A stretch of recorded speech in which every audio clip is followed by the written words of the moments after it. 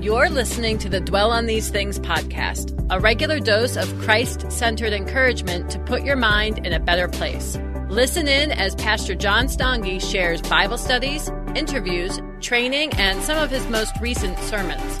We're glad to have you with us today.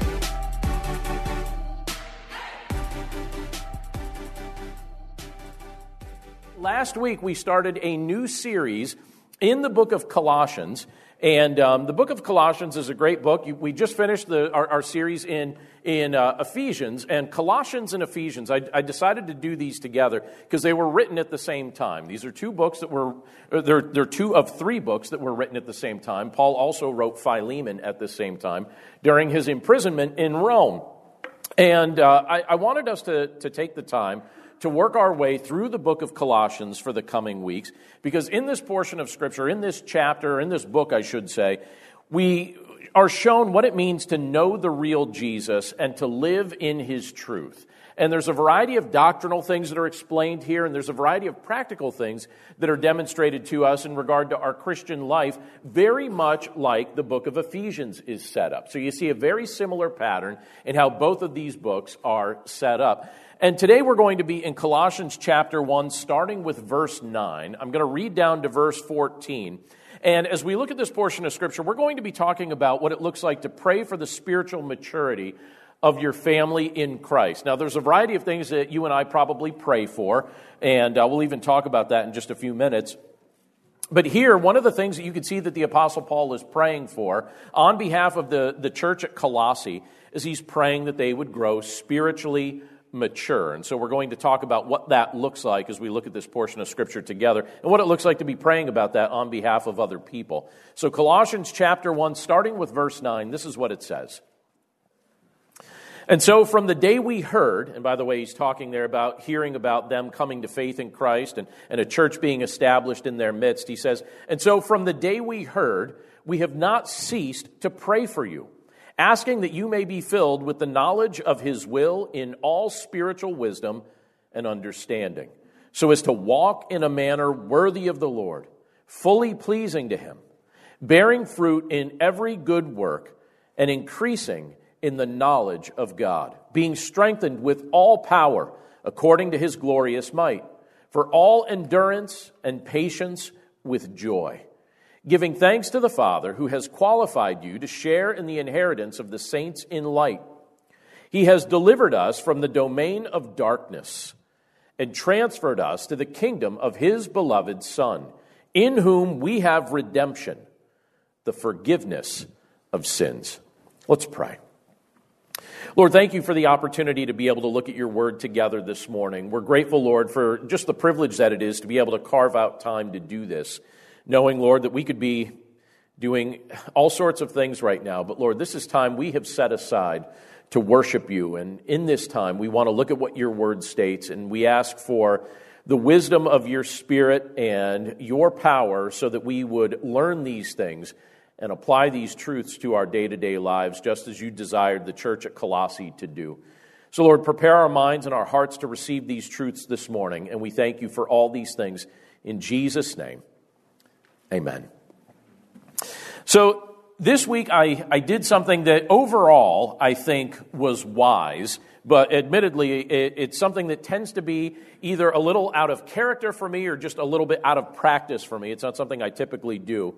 And I'll set this up by mentioning this. So throughout the course of my adult life, I have frequently said yes to opportunities to volunteer or to serve with ministries that are important to me. That's something that I've done with some degree of regularity. And when I accept those responsibilities, one of the things that tends to be a pattern, and my wife and I joke about this a little bit, but when I accept those responsibilities, I tend to hold on to them for a very long time, even as I'm saying yes to additional responsibilities and additional opportunities. So does anyone else have that problem too, where you say yes to too many things? So I do that because once I say yes to something, for some reason in my mind, I think, well, obviously this must be a lifelong commitment. Maybe this is something I will continue doing in eternity. I don't know. But that's something that I tend to have a habit of doing. But instead of taking on a new responsibility this week, I actually stepped down from one, which surprises everybody in my household. Many of you know that for about probably a little less than 10 years. I've been serving as a faculty member on the School of Theology that helps train new and upcoming pastors each summer, and throughout the course of the year we teach courses and do different things. And I decided, I think it's time for me to step down from that role. Now, did I do this because I don't want to invest in the training of up-and-coming pastors? Thank you for giving me the benefit of the doubt.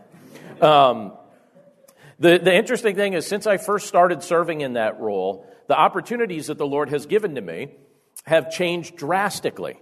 And what I mean by that is this: my ministry in other areas has expanded dramatically since I first said yes to that responsibility. And through those things, I get to serve more pastors than I was serving in the past. And so it dawned on me, I was accepting new responsibilities and not ever saying goodbye to some of the old ones. And I mention this because I want you to think about something, especially if you have the same personality style or tendencies that I have, because I don't think what I'm saying here is uncommon. But I mention this because I think that this is a decision I should have made maybe about 2 years ago. I started thinking about it about 2 years ago. But I hesitated to do so. And I think that hesitation actually reveals to me an area of maturity that I think the Lord wants me to develop. So we're talking today about this idea of praying for spiritual maturity of others. Let me just confess to you an area that I think I need to mature in. I like projects. I like working on things. I like taking on tasks, and I like remaining committed to those tasks for long periods of time. But the downside of what sounds like, I would think, some very positive traits is my reliance on my dedication can sometimes minimize my dependence on the Lord's intervention through prayer. Do you know what I mean by that? Like, sometimes I can become a little bit over-dependent on thinking that something like that comes down to what I do, instead of entrusting the well-being of something over to the Lord's intervention through prayer. So I think it could be very easy for a personality like mine to unintentionally begin trusting the effort of their own hands more so than the powerful hand of God. And I think that was an example of that. I can actually point out other examples in my life where I'm asking the Lord to just kind of help me develop maturity in those areas where I'm not over-trusting or over-relying on my effort, but where I'm willing to trust Him to do what only He can do. And I bring that up in the spirit of maturity that we're looking at as we look at this passage, but also because I want to segue into just a quick thought about the Apostle Paul.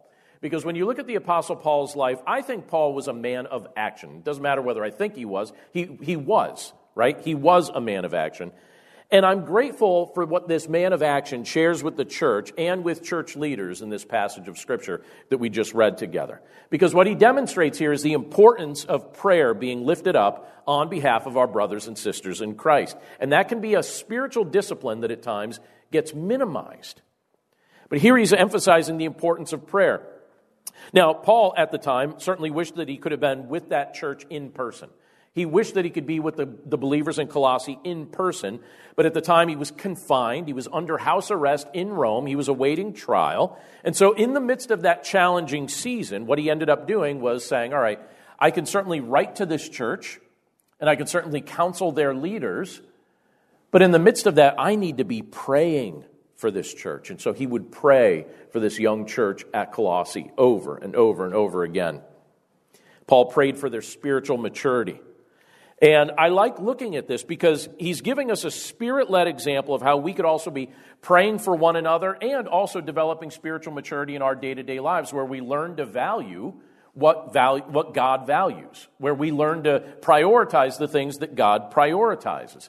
And so when you look at some of the things that Paul is praying about on behalf of the church at Colossae, I want you to be thinking about these things and maybe even incorporate these ideas into your own prayer life as you pray for your brothers and sisters in Christ. Sometimes, and I'll even make mention of this right now because I'll tell you something I was thinking about while we were singing. This won't surprise you, but pastors love Sundays when we run out of chairs, okay? I know that it's technically a problem when people are standing in the back of the sanctuary looking for a place, and I feel bad for half a second, but most of the time I'm like, sweet, we ran out of chairs.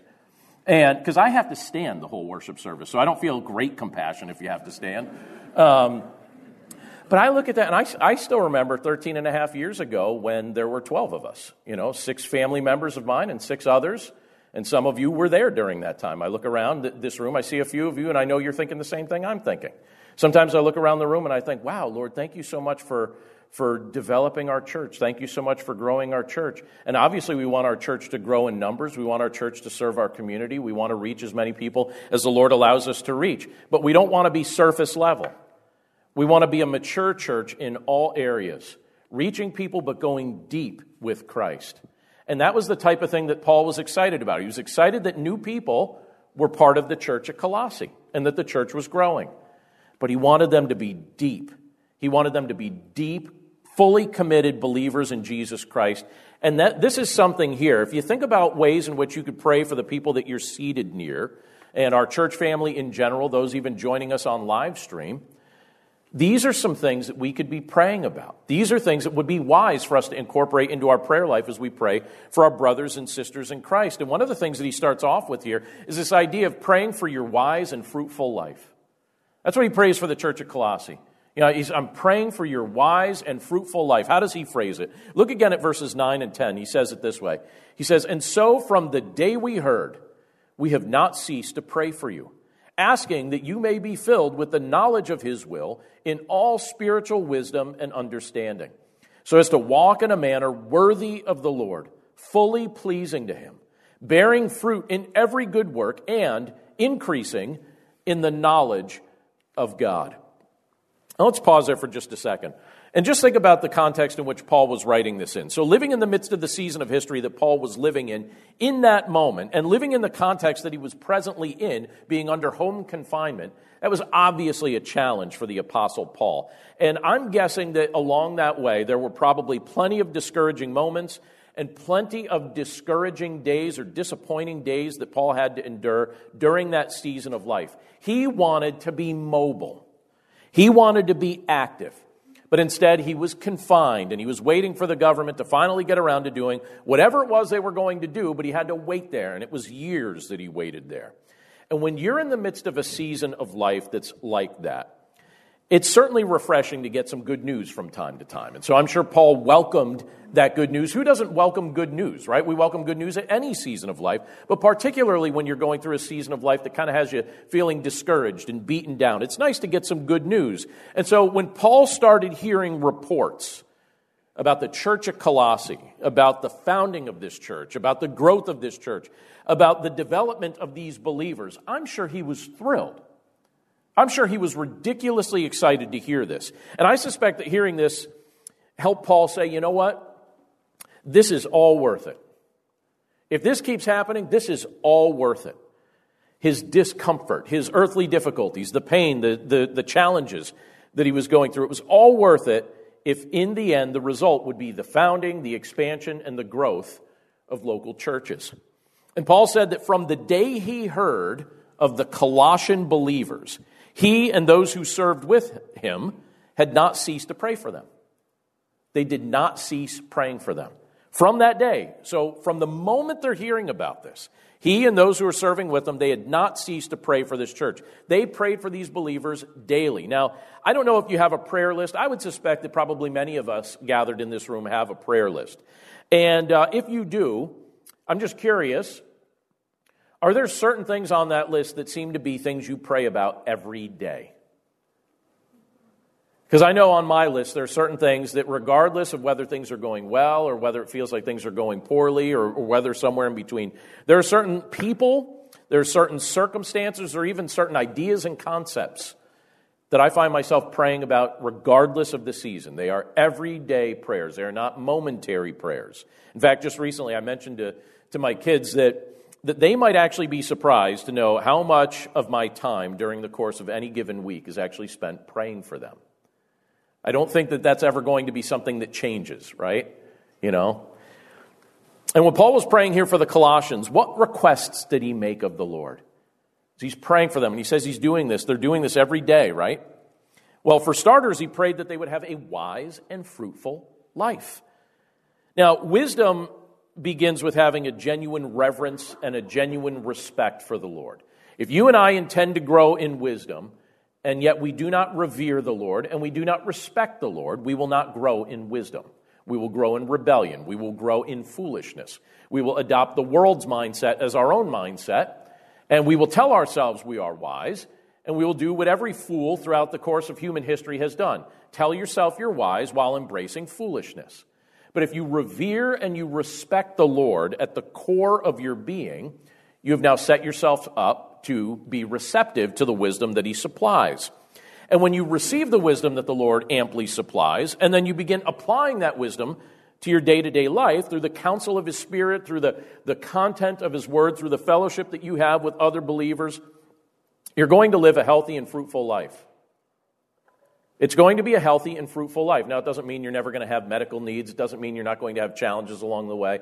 But overall, when you assess your life, you'll be able to look at it and say, you know what, that was a healthy life. It was a life full of many challenges, but it was a healthy life.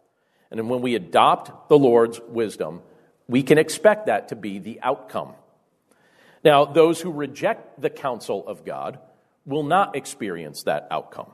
Eventually, their rejection of godly wisdom will catch up with them. They'll pay for it in ways they don't anticipate because their eyes and their hearts are not open to the truth.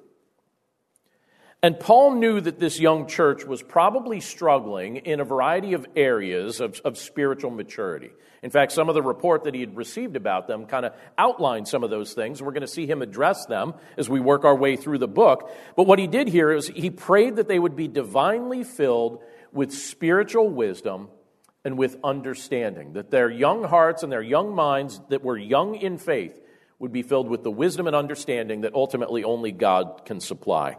And he also prayed that that would result in them living in a manner that pleased the Lord. That's a good outcome of that, right? If we're actually adopting the wisdom of God, should that not impact the way we treat each other and the way we conduct ourselves and the internal motivations that we adopt? He also prayed that this would be something that would become very obvious about their life. That this would be their walk. That when you looked at these believers, that this would be something that you would see. Now, I just want to ask us this in a personal way because it's easy to talk about people that lived generations ago. But in regard to our own walk with Christ, is it our own desire for our own lives and for the lives of our children to walk in that kind of way? To live a life that pleases the Lord, like Paul was talking about here. To walk in a manner that pleases the Lord. Do we embrace the Lord's wisdom? Do we wake up every day with a desire in our hearts to walk by faith in Jesus Christ and thereby bring a smile to the Lord's face? Is that the desire of your heart and my heart? Is that something that motivates us? I want to show you something from Hebrews chapter 11, verse 6, if that's something that's on your mind. In Hebrews 11, verse 6, it says this. It says, "And without faith it is impossible to please Him, for whoever would draw near to God must believe that He exists and that He rewards those who seek Him." Think about that statement for just a second. And maybe we could even tie it back to what I confessed to you about myself just a few minutes ago.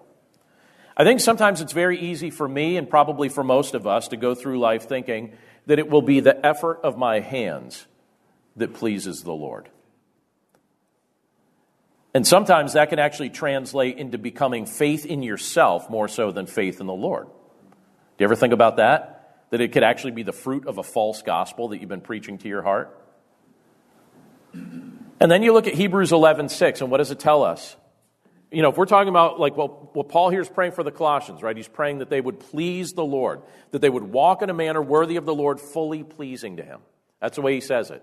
Well, I want my life to please the Lord. Straight up. I want my life to please the Lord. I want the Lord to be able to look at my life and be pleased with what He's seeing. That has not always been the desire of my heart, but it certainly is right now. And this is what Paul was saying for these believers. He's saying, all right, this is the kind of life that I want you to embrace. Well, if you want to please the Lord, Scripture tells us in Hebrews 11 how that's done. And that's why I just read that for us. It says, and without faith, it is impossible to please Him. And it's not talking about faith in yourself. And it's not talking about faith in your efforts. And it's not faith in your checklist. It's not faith in your long-term commitments. It's faith in Him. For whoever would draw near to God must believe that He exists and that He rewards those who seek Him. It's this idea that the Lord is ultimately going to work all circumstances out in your life for His glory and for your good. It's a genuine trust that the Lord has his hand on your life and on the days that he's blessed you with and on the steps that you're taking. And you just walk by faith. It's like you wake up each day and it's like, Lord, what do you have for me today? And then you end each day saying, Lord, I'm good with what you had for me today. I am content in you. I don't need the things of this world to try and satisfy the desires of my heart. I find my satisfaction in you. I delight in you. So if we walk through life with genuine faith in Jesus Christ, Scripture is very clear to us that that is pleasing to God. And it's interesting because Scripture also tells us that our days are numbered. And when you think about that, I think that number is probably less than we would think that it is. For most people. Everybody thinks that they're going to live to be 170. It doesn't usually work out that way for us, right? So we could spend our time chasing the vanities of this world, like most people do, like most people in your life do, and like even many professing Christians choose to do, or we can choose to live to please Jesus Christ. Pleasing Christ, living by faith in him, is the wisest and most fruitful way you can use your life. So again, Paul's looking at this church in Colossae and he's saying, all right, they're young believers. They've only recently heard the gospel. This church was just recently founded. It's not like they grew up in Christian households where they could say, oh, my grandparents loved Jesus and my parents loved Jesus and they raised me to love Jesus. No, they were the first generation. They had no previous examples of this in their families. I'm sure many of them came out of paganism and all sorts of craziness. And he's saying, I'm praying that you're going to live a wise and fruitful life in Christ. And that's something that we can be praying about for one another as we seek to grow in Christ together. There's something else that Paul talks about here. It's a very positive thing, very wonderful thing. He talks also about praying for your strong and joyful life. Well, that sounds pleasing to me. What do you think? That sounds wonderful. A strong and joyful life. Who would oppose a strong and joyful life? Look at what he says in verse 11. He says, being strengthened with all power, according to his glorious might, for all endurance and patience with joy. It's a beautiful verse, isn't it? Anyone here grow up in Northeast Pennsylvania? I grew up in Northeast Pennsylvania. All right, just a few of us. Not too many. All right, most of us grew up other places. So I grew up in a small city that was very hilly. I grew up in Carbondale, Pennsylvania, where fun fact, if you wanted to know this, which I know you don't, but I'm going to tell you anyway, the first coal mine in America was dug in my hometown, Carbondale, Pennsylvania. The first coal mine in the United States was dug there. And if you ever go there, you're going to notice something about it. There are certain flat areas of the city, like Main Street is pretty flat, and some of the areas that lead right up to the river and River Street, that's pretty flat. But it's primarily a city of steep hills and sharp inclines. And in the years before I owned a car, I used to walk the streets and the sidewalks of that city constantly. That was my constant task. I would just do that all the time. Wherever I wanted to go, thankfully, it was pretty well developed, and so there were sidewalks that led to anywhere you pretty much wanted to go. And so I just walked the city constantly. And honestly, it'd probably be tricky to figure out because I used to spend so much time doing this, but I would love to know how many miles I would walk in an average day. I would love if someone could tell me how many miles I was walking at that period of time, because I'm convinced it was a lot. And walking that hilly city day after day, night after night, year after year, what it ended up doing was it actually made, during that season of my life, it made my legs very, very strong. And it also gave me good cardiovascular endurance. And so when I was in high school, I used to run cross country. People meet me now, they probably think I'm lying, I got a car when I was 16. Things changed. But prior to that, I used to do, and every day after school, I'd go and I'd run 5 miles. I mean, I can't even imagine that. I'd think if I did that in the course of a week, I'd be like, that's an accomplishment, John. Good job. Maybe even in a month, But back then, it's like 5 miles a day after school, unless you had a meet. And on Fridays, because there was the weekend, we had to run 10 miles. So Fridays after school, I would run 10 miles. And I look back at that, and it was nothing. Like, we just did it. I didn't think much about it. We just did it. And I enjoyed it. I didn't always want it to end. I liked it. I'd really love to recapture some of that strength during this season of life. Need to get rid of the car, right? But when our minds think of strength, because Paul here is talking about strength, when our minds think of strength, we often think of physical strength first, right? That's usually the first thing that comes to my mind. When someone talks about strength, I typically think about physical strength first. But there's more than one kind of strength. So some people in this world are emotionally strong because of the tests that they have endured during the course of their life, and they are emotionally strong. Others are relationally strong because of the others-centeredness that they've developed and that they've learned to show to other people over the course of a long period of time. Many people are mentally strong because they just embrace knowledge and they spend a lot of time trying to gather more knowledge and more information. And each of these areas of strength have value. Every single one of them has value. But there's a strength that outshines them all because it's everlasting in nature. Becoming spiritually strong in Christ, like Paul is talking about here in this passage, is something that holds value not just for now, but forever. And it reminds me of something that Paul told Timothy in 1 Timothy chapter 4. Let me read it for us. In 1 Timothy 4:8, he says, "For while bodily training is of some value, godliness is of value in every way, as it holds promise for the present life and also for the life to come." So Paul shared this with Timothy. Timothy was a young church leader at the time. He's also praying these things for the church at Colossae. And so when he's praying about their strength, he's not really talking about relational strength or physical strength or emotional strength, although I do think those things can be derivatives of spiritual strength. I think if we grow spiritually, we start to learn to value health and strength in all kinds of areas. But Paul here is praying for the strength of the Colossian believers. He wanted them to grow in godliness. And as they grew in godliness, as they grew strong in their walk with Christ, he also wanted them to remember the source of their strength. Paul asked the Lord to make the people of this church powerful with his glorious might. He wanted them to be genuinely strong. And he knew that there were a variety of painful things that this young church was going to experience in the midst of a hostile world. He knew that they would need to exercise great patience because of the tests that they would be forced to go through. He also knew that their willingness to express joy in the midst of pain was going to be very challenging. And so he prayed that the Lord would make them strong with his power. And I love reading verses like this, and I love thinking about their present-day implications for people like you and me. Because power is something I think we all desire. Now think about this for just a second. There are people in this world who are intoxicated with the thought of obtaining power.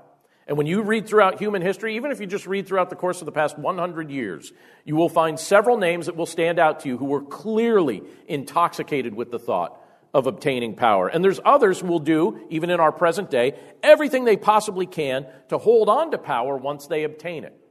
Power is something I think we intrinsically want. But here's the thing about present-day power. Present-day power, the limited power of the present age, it goes away with the passage of time. Or it's eventually taken away by force. That's the outcome of present-day power. It's the outcome of worldly power. It either goes away with the passage of time or someone stronger takes it away. But the power that God delights to supply you and me with is a power that does not fade over time. Can't be taken away by earthly kings. And it's a power that Scripture tells us has the ability to stand up to demonic strongholds. And it's a power that can be exercised in a meek manner for the benefit of others. You know, when the Bible's using the word meek, it's talking about this idea of having power, but keeping that power under control. Keeping it disciplined, under control. And we keep this power under control for the benefit of others, just as Christ demonstrated during the course of his earthly life. And so let me ask you something very personal. And I hope you'll think about this with me for just a second, because I think it matters. Do you believe that you possess that kind of power? Do you think you actually have that kind of power? So if not, why? And if so, what are you doing with it? Or maybe I could ask it this way. What difference does it make for you and me to live with the power of God in the midst of this fallen world? What does it look like to approach each day confident that God's power is at work within you? That you do not need to approach each day relying on your own strength or your own wisdom. That you could rely on the wisdom and strength of God and that he amply supplies it to you. What difference does that make in your life? How about when you're standing up against temptation? Do you approach that temptation with the faith that you could actually overcome the temptation? Or do you look at that temptation and say, you know what, this thing has gotten me so many times, I'm just going to give in because I always give in because I don't have the power to stand up to it? Well, according to what Scripture says, you actually do have the power to stand up to it. Or how about this? How about the people in your day-to-day life that test your patience? Because you look at what Paul's praying about here, right? He's praying that they would be strengthened with all power according to his glorious might for all endurance and patience with joy. Are there people, don't answer with names, but just a nod would be sufficient. Are there people in your life who test your patience? I don't think you can make it through this life without many people testing your patience. Over the course of any given day or any given week or any given year, there are people that do that. Maybe you are the one that is testing the patience of other people. That's probably also true. But when that happens, when your patience is being tested, either with your circumstances or with people, or even macro things, there's certain things that I look at in a macro scale, and I look at and I'm like, this just drives me nuts. And I won't get specific, all right? Just read my mind. There's certain things that just drive me nuts. And I look at it, I'm like, this is crazy. Like, are we just going to embrace crazy forever? And I think, boy, this really tests my patience. And then I think, but you have the power of God, and he wants you to demonstrate some control, so zip it on occasion. Fine. But isn't it nice to know that as you're approaching each day, that you don't have to approach each day with your own limited strength? That if you have faith in Jesus Christ and his Spirit lives within you, you have the same power that rose Christ from the dead actively at work within you. And it's actually a mark of maturity when we come to recognize that. If you're seeking to grow spiritually mature, one of the things that you need to recognize about yourself is the genuine power that has been made available to you. And that you have the opportunity to use it and utilize it and bless others with it. You have not been left powerless in the midst of challenging circumstances. You have not been left powerless in the midst of a fallen world. And here the Apostle Paul is praying for this young church that they would start to understand that this is part of how God has equipped them to live their Christian life in the midst of this world. That's something that I think is so refreshing. And he wanted them to understand what it looks like to live this strong and joyful life in Christ. And there was one other thing that he pointed out in this portion of Scripture, and this is where you're going to start noticing this book. It's going to take on a theological feel for the next little bit. You're going to see him starting to say, all right, church, because you love Jesus and because I'm praying for your maturity, let me teach you some deeper level things about what Christ has accomplished on your behalf so that you know it and so that you grow. And what he starts doing here is he starts praying with thanksgiving to the Father who gave us life, and then he outlines in these verses what that life actually looks like and what it entails. He says in verse 12, he says, giving thanks to the Father who has qualified you to share in the inheritance of the saints in light. Then he goes on to say, he has delivered us from the domain of darkness and transferred us to the kingdom of his beloved Son, in whom we have redemption, the forgiveness of sins. So please notice the progressive nature of the work that the Lord's done on our behalf as it's explained in these verses from verse 12 down to verse 14. In this passage, we see that in Christ, notice these 5 words. In Christ, we are qualified, we are delivered, we are transferred, we are redeemed, and we are forgiven. Believers in Christ have been miraculously moved from death to life. And for this reason, we can give the Lord ongoing thanks. So think about those words. Again, he says we're qualified, delivered, transferred, redeemed, forgiven. What's the significance of each of these things? Well, why should we thank God for qualifying us? What's that all about? Well, Scripture tells us that we've been qualified to share in the inheritance of the saints. Now, typically language related to an inheritance from God was reserved for the Jewish people. You would see that all throughout the course of the Old Testament as the Lord would reveal these things, talking about this inheritance that he had given his people. But now Gentile believers are also being told that they will share in an eternal inheritance in the kingdom of God. an inheritance that is theirs because they've been given the name of Christ and they've been given the righteousness of Christ. So through Christ, you have been qualified. Well, I think that's good theological information to understand about the nature of our relationship with Him. But there's something else he says. He also talks about this idea of being delivered. Well, why should we thank God for delivering us? Well, we were once subjects in the kingdom of darkness. We were dominated by sin, we were overpowered by Satan, and we were subject to death. But now we've been rescued by Jesus, and we've been transferred to His kingdom of light. So we were once in darkness, and now we're in light. Well, that certainly prompts my heart to be thankful. How about this? He talks about this idea of redemption, this idea of being redeemed. Well, why should we thank God for redeeming us? Well, to redeem someone or to redeem something is to purchase another person's freedom. You're redeeming something, freedom is being purchased. The blood of Christ was shed to pay for your freedom. Our freedom was purchased with His blood, and through this act, we are offered the only opportunity that we have to be free from slavery to sin. That's what it means to be redeemed. You don't have to be a slave to sin because your freedom was purchased with the shed blood of Jesus Christ. One other word that he used there was forgiven. Right? You're forgiven. Why should we thank God for forgiving us? Well, how terrible would it be to one day stand in His presence with every ill thought and every damaging word we've ever spoken and every act of rebellion that we've committed against Him still being held against us? At one time, Scripture tells us we were living as enemies of God. And I would dread to stand in the presence of God if that was still my status. My status was still that I was an enemy of God, and standing in His presence with that as my status, no thank you. But Scripture reveals that Christ bore our condemnation on the cross. He absorbed the penalty for our sin, and He granted us the gift of His righteousness when we trusted in Him.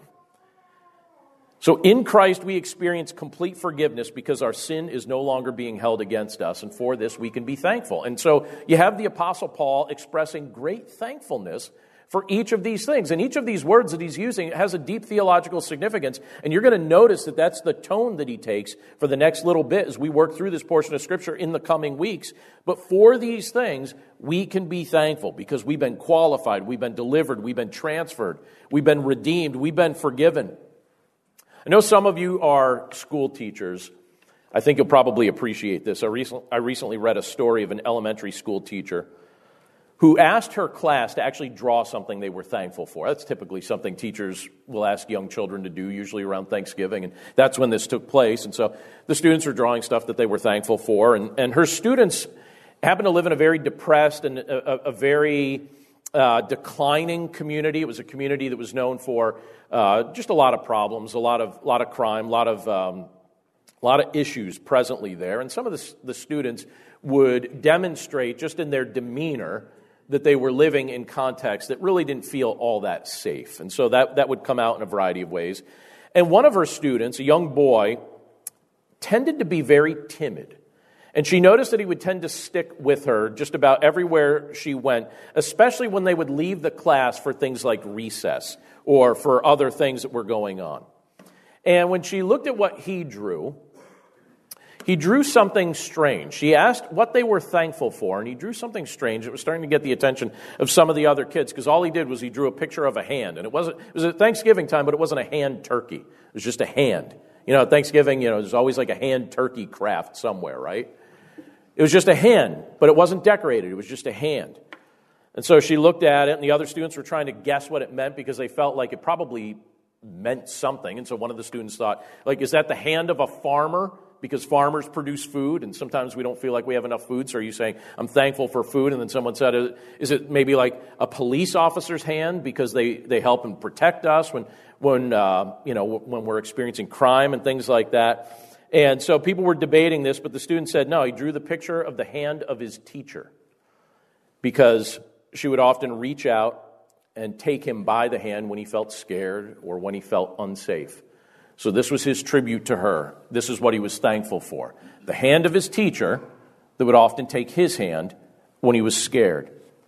And I look at this portion of Scripture, and I think about the fact that God himself has graciously reached out his hand to you and to me. We were scared, we were distant, we were unsafe, and yet he reached into our lives to intervene and then assure us of his presence. And Scripture tells us that he sent his Son to rescue us and to remind us of his compassionate desire to intervene. So as we pray to him with grateful hearts, on behalf of others, on behalf of ourselves, we can thank him for the spiritual maturity that he's fostering within us. And I think that we could also thank him for just the opportunity to express our thankfulness, but just thank him that he's given us these thankful hearts to begin with, as we gradually grow to appreciate all he's done on our behalf. And I actually think that's a lifelong exercise.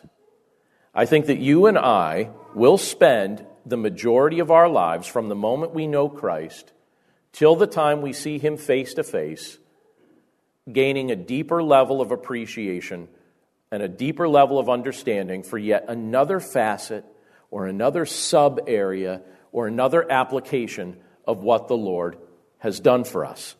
This was something Paul was thanking the Lord for, and he had a lot of opportunity to ponder these things.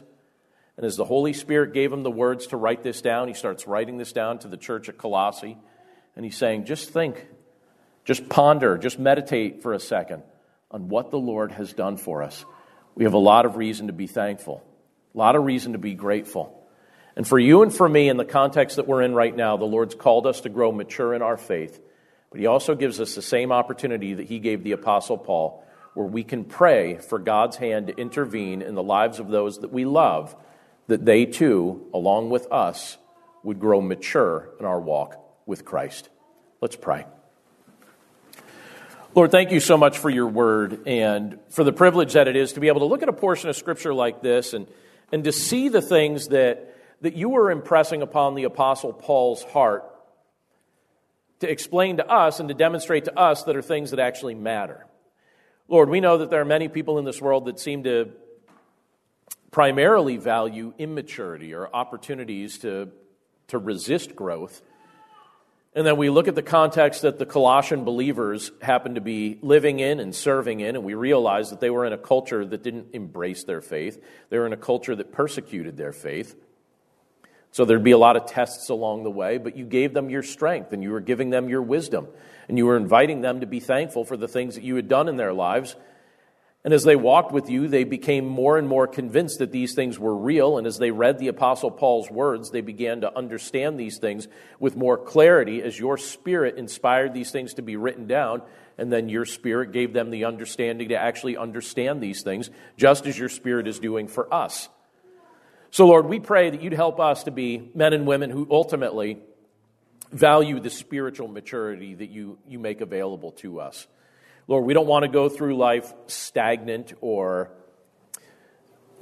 somehow thinking that we're at a level of maturity that is somehow sufficient. Lord, we know that really can quickly turn into a form of self-idolatry. If we look at ourselves and think that somehow we're complete this side of heaven, in the sense that we think that there's no more maturing or no more growth that we could experience, that's a form of self-deception. And so, Lord, we pray that we would not deceive ourselves that way. We pray that we would understand that there's always room for us to be growing until we're perfected in your presence. So, Lord, thank you for the growth that you allow us to experience when we carve out time to look at your word together. Lord, I don't know all the circumstances that are present here in this room, but I do know, Lord, that you know these things. You know the things that we're wrestling with. You know the things that at times we feel like we lack wisdom and we're seeking your discernment in regard to these things. You know the things that we're experiencing where we sometimes mistakenly believe that we don't have power to endure or to stand up against these things. Help us to rely on your power and to rest assured that you've given us that power. Lord, you know the things that are testing our patience, and you know the things that at times are trying to rob us of joy. But we also know, Lord, that the joy that you supply is not a joy that's dependent on external circumstances. This world can be going completely crazy, which it is, and yet we can have joy in the midst of everything that we see and experience. So, Lord, thank you for that. Lord, I'm so grateful that we can almost just look at history unfolding before us as observers with kind of a curious eye, but also resting assured in the fact that we already know how everything wraps up. You already told us where this is all going. You already told us how this all wraps up. You already told us the glorious outcome that you have planned for those who know you and love you. And so, Lord, our hope is ultimately in you. And we're just grateful for the fact that in the midst of everything that we endure, in the midst of everything we experience, that hope is a real thing. So, Lord, in the midst of peaceful times, in the midst of challenging times, and in the midst of confusing times, we pray that we would seek to grow in our walk with you. And we're just so thankful, Lord, for the fact that you assure us of your presence and that you're with us right now. We're truly grateful for all of these things, and we pray this all in Jesus' name. Amen. 2 weeks old in an iron lung, which is, like a sealed oxygen unit, fighting for my life. I couldn't breathe properly, and apparently I didn't make a sound from the day I was born because my lungs were all messed up. That's Martin Smith of Delirious sharing a personal testimony on The Walk, a podcast for worshipers. Join us weekly to hear songwriters, worship leaders, filmmakers, and other creatives tell stories in the form of a devotional. The Walk can be found on lifeaudio.com or your favorite podcast platform.